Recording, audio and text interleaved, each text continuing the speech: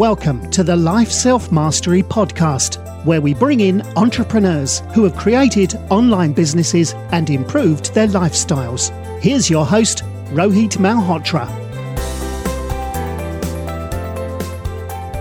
Hi everyone, this is Rohit from Life Self-Mastery, and today I'm excited to have Eric Landau, who's a CTO of Quad, which is into applied physics. Eric has done his bachelor's in physics from Stanford University and MS in electrical engineering. Quad is building software that allows data scientists and researchers to algorithmically to solve the problem of creating and managing training data for machine learning applications, starting computer vision, replacing thousands of hours of manual laboring. Welcome to the show, Eric. Thank you. Thanks for having me. Awesome. So you started in Harvard and Stanford, and you have a good number of experience. What got you interested to get into startups, and what made you start Quad? I think it's a good question. So I started originally. I was my academic background was in physics, so I wanted to be a physicist. I started my PhD, and I had done all of my time in research, so I was always working in research labs over the summer. And I decided it would be a good idea to try the real world for at least a year. So I took a leave of absence from the PhD, and it ended up becoming just a very long leave of absence because I just never came back. So I worked in quantitative trading for a long time. And after a while, I just got a little bit bored because I was solving the same class of problems over and over again. And I was interested in doing something where I got to solve a different set of problems, and the sets of problems that you're encountering are dynamic. And I think entrepreneurship is really the best space for that, because your job is essentially changing every year. And so that's what really attracted me to start a company. And when you were young, you really liked physics, or is it something in your family or in your background that you enjoyed? If somebody in your family member was into physics that got you interested in that? I always really liked math and physics when I was a kid. I was definitely encouraged by my parents. There's a famous physicist, Lev Landau, who's a Russian physicist. And my grandfather would joke that he was from the rich side of the family because he grew up in Brazil, but emigrated from Russia a long time ago. So I knew that was somewhere in my family tree, and I just liked math and physics, and so I felt like that was a natural direction for me. Interesting, and you mentioned you're born in Brazil, and then you lived in US, and now you're in UK. Was it a natural progression, or was something you planned that you would want to live in a different country and have different experiences, perspectives? No, it was all just essentially saying yes to things. It's oh, do you want to go here? Yeah, I'll go. And at the time, UK was a good portal to the rest of Europe. No longer, so it was nice to travel, and I ended up just staying for quite some time. Okay. And you worked in trading with DRW. What was the experience there? And does trading really help build Quad or build something which really helped you start your startup? I think it helped in the sense of going through a lot of data and processing a lot of data, building a ton of models. So we built thousands of models, and we're constantly pushing them out into the real world. And you get a lot of high frequency feedback about one thing that you do or one thing that you try. You find out very quickly whether it works or not. And that is that iteration cycle and that loop is very useful in trading. And it's very useful when you're starting a company, because you don't always know whether what you're doing is the best strategy or not. So it's how to close that loop and make your decisions as empirical as possible and get some kind of signal back such that you can guide yourself and the company in the right direction. So I think from that kind of high level standpoint, it helps. And from the perspective of particular model building, it also helped a bit.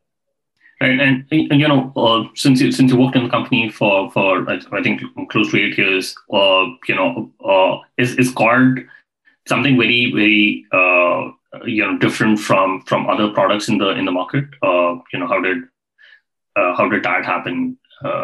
Which led you to start Cord?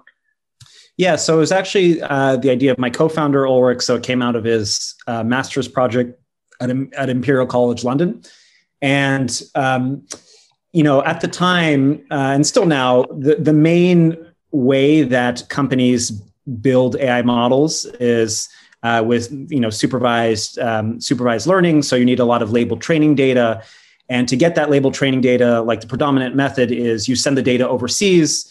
And it's labeled by, factories filled with people. They're drawing boxes and polygons over images and videos. And what Ulrich did in his master's, and what we were thinking about when we were originally starting the company, was trying to figure out ways that we can automate that in as most efficient way as possible. So that's really where we started, and kind of what we built since starting Cord from a technological perspective. Right, and what are the sort of brands and companies that you work for, and your competitors in this space? It's a mix of a lot of different kinds of AI companies. About half of them are in the medical space. So we're doing a lot of work with people that are building GI applications, for instance. But it's a pretty big mix vertical wise. Other than that, and the profile of the company tends to be like mid-tier startup kind of thing. Those are the main companies that are building AI in like a very kind of cutting edge way, at least. Got it. And when you talk about AI, what do all these definitions within AI mean? A lot of people say that would say that they're a fintech company, or they'll talk about that they're an AI company. But what would you categorize as AI? I think it's a good question, and it's people get pretty pretentious over like what AI is, but to me, AI is just automation. So you have a task or you have a problem. How do you take it from a problem that's navigated from like a human cognitive perspective to translating to something that a machine can do? And it just turns out to be that a lot of the problems that we care about, you can't solve them from normal deterministic programming. Like, here's a program that does A, B, C, and D. You have to solve it with this more kind of statistical methodology. And that statistical methodology is essentially what we call AI or machine learning today. But it's not like it's building a consciousness per se. It's just solving a bunch of different problems in an automated way. And is machine learning and deep learning different from AI? People make distinctions. Machine learning is maybe like the broader category, but I don't get too much concerned with like what the distinctions are. I think it comes down to, here's a problem. How do you solve it? You solve it with A, B, C, and D. You can call it whatever you want, but it's going to be A, B, C, and D from a technical perspective. Right, and you also mentioned that you target mid-tier startups, but is your customer segment data scientists and researchers? Because you're solving a problem for them, and how do you find those data scientists? Yeah, there's three key stakeholders in companies that we sell to. One is the ML engineers and data scientists. So those are the end consumers of the labeled training data. Those are the ones that are building the model. And they don't necessarily care how the sausage is made. They just want to have a lot of high quality data. Then another key stakeholder is the ops managers. So those are usually the ones that are controlling the actual process of how do you create and manage this labeled training data. And the final one is the annotators themselves. So those are the people that are doing the annotations or doing the reviews and doing the quality assurance over the labels. And so you have to kind of fit all three stakeholders when you're selling the product to a company. Mailman is an email assistant that shields you from unimportant emails, minimizing interruptions and making your days calmer and more productive, you can visit mailmanhq.com and use the code LSM, which gives you the benefit of 15% off for the first year on the annual plan, which already has 20% discounted compared to the monthly plan. So you can visit mailmanhq.com and use the code LSM. Right. And when you started the company, how did you reach out to this audience, and how did you what's your acquisition channel in order to get these people on board? Yeah, it's a good question, because it's really a grab bag, and when you're starting a company in the very beginning, it's just kind of like flailing in water, and you're just trying to do anything that you can to grab customers. So we got some from word of mouth, some from content pieces that we wrote, some from public launches, some from cold outreach, some from our networks, and we are just experimenting very heavily on different channels and seeing what would yield customers and what wouldn't. So the final result that we got tends to be quite a distributed set of strategies. And you wrote a great post on Medium, which is called "What I Learned from My First Month at Y Combinator."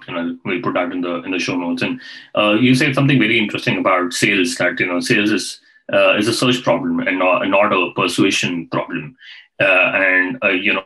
You've also talked about reaching out to people.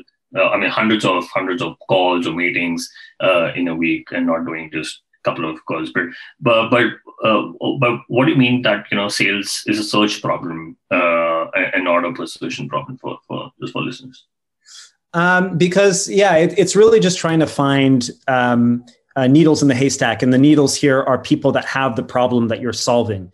So if you have a product that actually solves the problem, the sales isn't really persuading them to do it, is just showing them that, hey, this does it, and this does it in a very effective way. But to find those needles, there's just such a high cost. And so I always thought of sales as like a used car salesman, where you're going and you're using rhetoric or whatever techniques to try to get someone to buy something that they ended up not wanting to buy. But really it's the other way. It's people want to buy this, and the secret is just finding the people that want to buy it. And to do that, there's not a lot of great strategies, except for just casting a very wide net. Especially if you're an early stage startup, you just have to reach out to a bunch of people, and then of that funnel, some will have the problem that you're solving, and of those, some will want to talk to you, et cetera, et cetera. So that's why, a lot of sales organizations, it's really just about volume and throughput of cold calls that they do and emails that they do, because they're just casting this net to search for as many people that can have that problem as possible. And that was a revelation to me during YC. Is I don't have to convince people; I just have to find them. And then if you think of it that way, then it actually unlocks a lot in the sales process, makes it a lot easier. Right. And I believe you're part of the YC 2021 batch. What was your experience, and do you think Y Combinator can really disrupt the education, higher education market? I really enjoyed the experience at YC. So it was a remote batch. So we didn't get to meet anyone in person. But they still, I think, logistically were able to handle everything quite admirably, and do all the connections, all the Zoom calls. It was pretty seamless. And YC, the main value that I got was the focus on growth and the accountability that comes with that. So before, Ulrich and I are engineers. Our natural tendency is just to build product and to try to solve these things technically. But in Y Combinator, their mantra is just to grow as much as you can and to choose a metric that reflects that growth. So once we had that in our mind, is okay, we can't just sit back and build the product. We actually have to show some growth, and we have to show it to some outside party that will be disappointed if we don't grow as much, or not. So that forced us to solve a bunch of different problems that we hadn't thought about before, and to actually go ahead and do the hard work to grow the company, which was probably not our natural instinct. Otherwise, our natural instinct was just to go and solve this more interesting technical problem. So I think that accountability and that focus is the main value of YC, besides the network, obviously, which is also super valuable. Right. And it's very interesting that you pointed out about a metric. It reminded me about how Facebook had a one single North Star metric every year. So do you think when you're starting you wanted to run in hundreds of directions? This is for early stage entrepreneurs or listeners out here. What advice would you give to founders? Should they focus on just one or two North Star metrics? And what metrics do you think are important? Yeah, I think narrow down the metrics for sure, and be honest with yourself about hitting these metrics, because you might be able to fake a metric to an outside observer, but you can't really fake it to yourself. And if you're really trying for something, you'll find out. You'll get this feedback in this iteration cycle of whether you're doing the right thing or not. So this is another lesson from trading, because at the end of every trading day, you get a number, and that number is how much you made or you lost on that day. And so by constantly getting this feedback of a number, you're able to steer yourself and to steer your strategies to better align with optimizing that. So yeah, I definitely focus and just be true to yourself with regards to these metrics.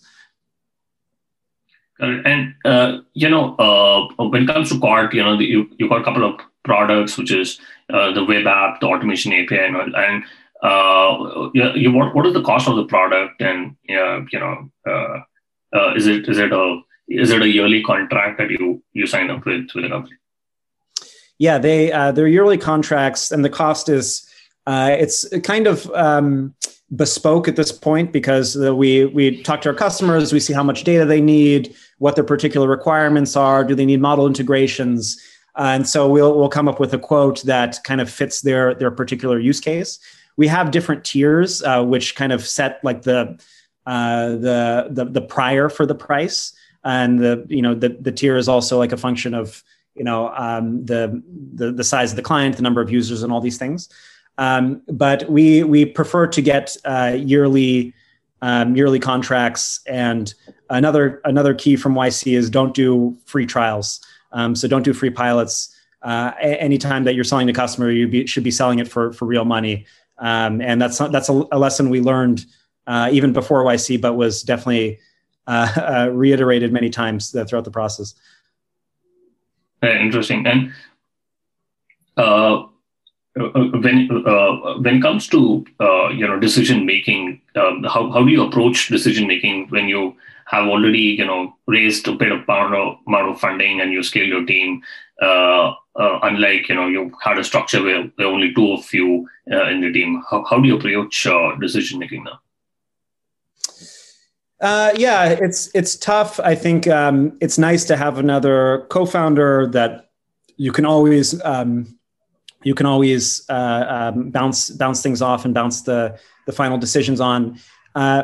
Our intuition is when you have data, use the data. So if you have something to at least anchor what the prior is for the decision, start there, and then you can work off of that in either direction, depending on like what your subjective kind of feeling or what the other like qualifications to the problem are.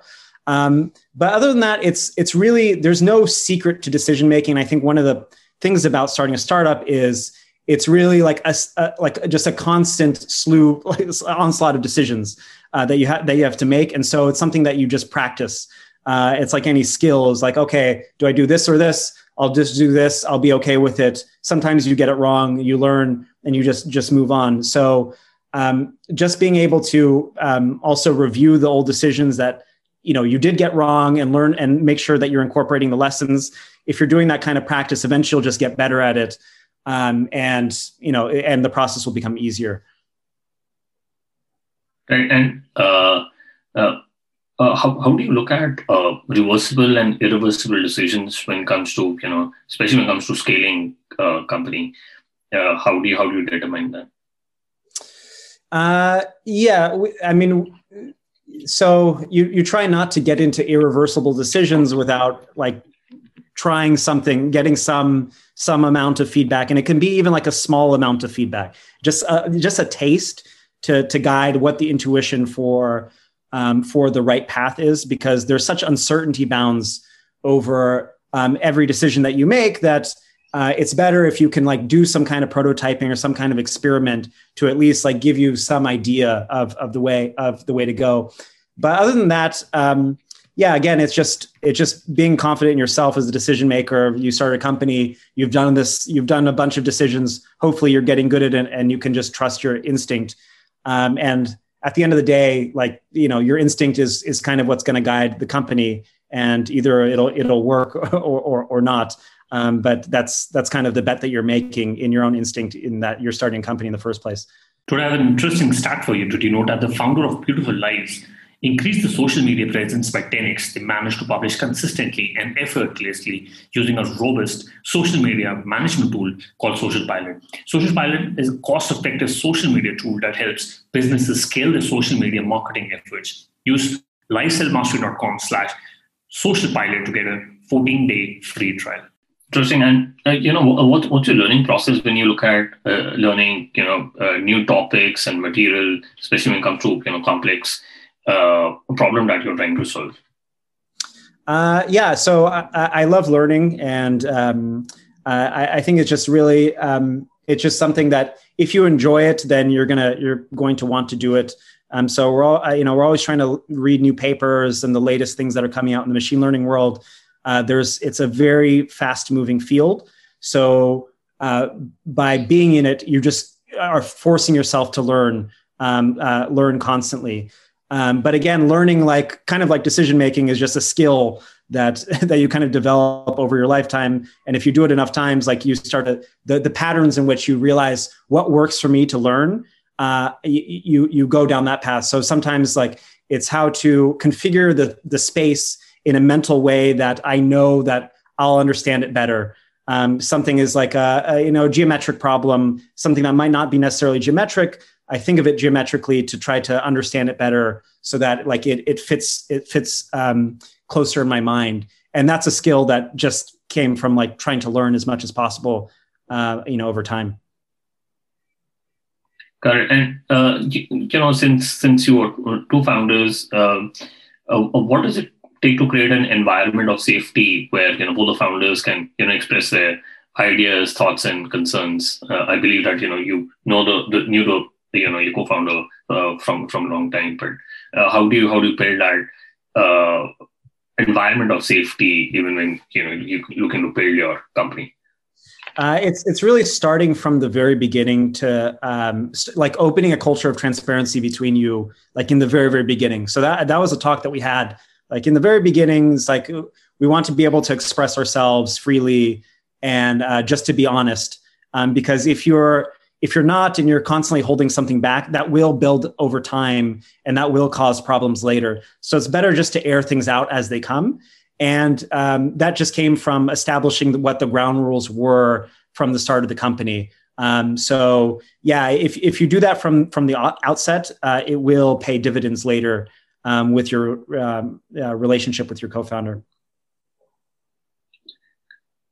Got it. And when it comes to culture of a company, what sort of failures would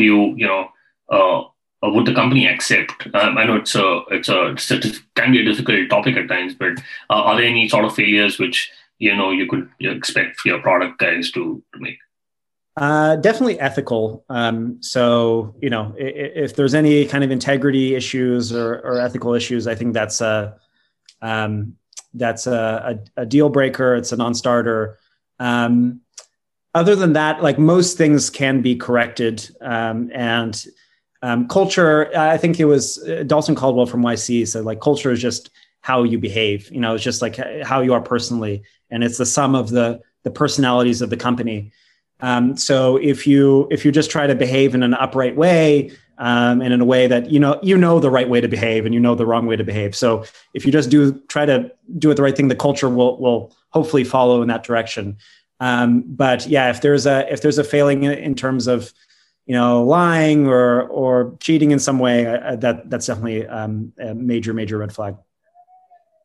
Yeah, no, absolutely. I think ethical issues should not be entertained in any company. And I understand that you're in London, but I believe you're a fully remote company. How do you look at ensuring morale within your team when you're not able to meet them face to face, and how do you connect with your team? Yeah, it's through video calls and Slack, WhatsApp. But it is difficult, and it's a challenge that we're going to have to navigate. But if you trust your team members and you trust the people that you hire, then it becomes less of a problem, because you did the due diligence on them when you kind of brought them on, so you can trust them enough autonomy to be able to do the right things. Obviously, when the company grows and it's very big, then you need more structured processes in place to manage the different moving parts, to make sure everyone is kind of moving in the same direction and they're not canceling each other out. But at an early stage company, when you have employees that you trust, it becomes less of an issue. And do you believe most of the early stage companies, or even any company for that matter, will they be fully remote, or do you think there's going to be a structure of hybrid work from home as well as going to the office? And what is your company thinking when it comes to working? I think there definitely will be fully remote companies in the future, and there's going to be like a natural self-selection where the people that operate the best in a fully remote environment, they're going to go start fully remote companies or work at fully remote companies. And the people that like to be in the office, they're going to go work for companies in the office. So there's just going to be this natural separation over time where people drift towards the environments that work the best for them. What we realize is that some people do work better in an office. And, so we wanted to give like some optionality, like, get an office in London. People can go there if they want, but also they can work from home also if they want. So try to optimize on their own feelings for themselves as to like what the best modality is. All right. And Eric, I quickly want to do the top three. What's your favorite business book? So a book I really like is The Man Who Solved the Market about James Simons, who started Renaissance. And I think the key there, it's more a biography about him. It's less of a business book, but the key insight there is that the quality of the hedge fund of Renaissance, and it's the best hedge fund of all time, by the returns or in the very top, is not in any specific secret that they have or any secret sauce, but in the quality of people that they attract. So your long-term competitive advantage as a company is really the quality of the people that you attract. It is the people. That is what the company is. And so I think that insight from that book was very valuable and is a strong guide for us as we're hiring. Interesting. And if you could go back in time when you started Card, what is the one thing you were focused on or done anything differently? So it would have been on trying to sell earlier rather than trying to build product. And that was the lesson that we learned in YC is, it is a business. So you are trying to sell things to people. So avoid your natural instinct to just go and build something forever and get it out into the world and get feedback on it. That's the best way that you're going to build the product in the end anyway, is to get the market's feedback on it. Interesting. And do you have any favorite online tools, example, Gmail, Slack, Zoom? Well, I think Slack is the main one, and Zoom. Those are just like, it's kind of boring, but those are the main tools that we use, and it's just super useful. So I think that's it. Got it. And I understand that you are looking at hiring, ML engineers and other research scientists. What is the best way people can reach out to you and know more about Cord?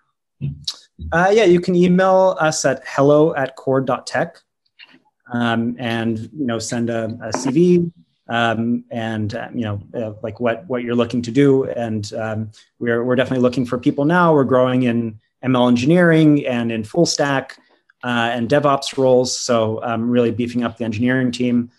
So we're just looking for great people. Awesome. Eric, thank you so much for taking your time speaking to us. I really enjoyed my conversation with you. Thanks a lot, Rohit. Thanks for listening to the Life Self-Mastery podcast, where we teach you how to start and grow your online business. For more information, visit Rohit's blog at www.lifeselfmastery.com.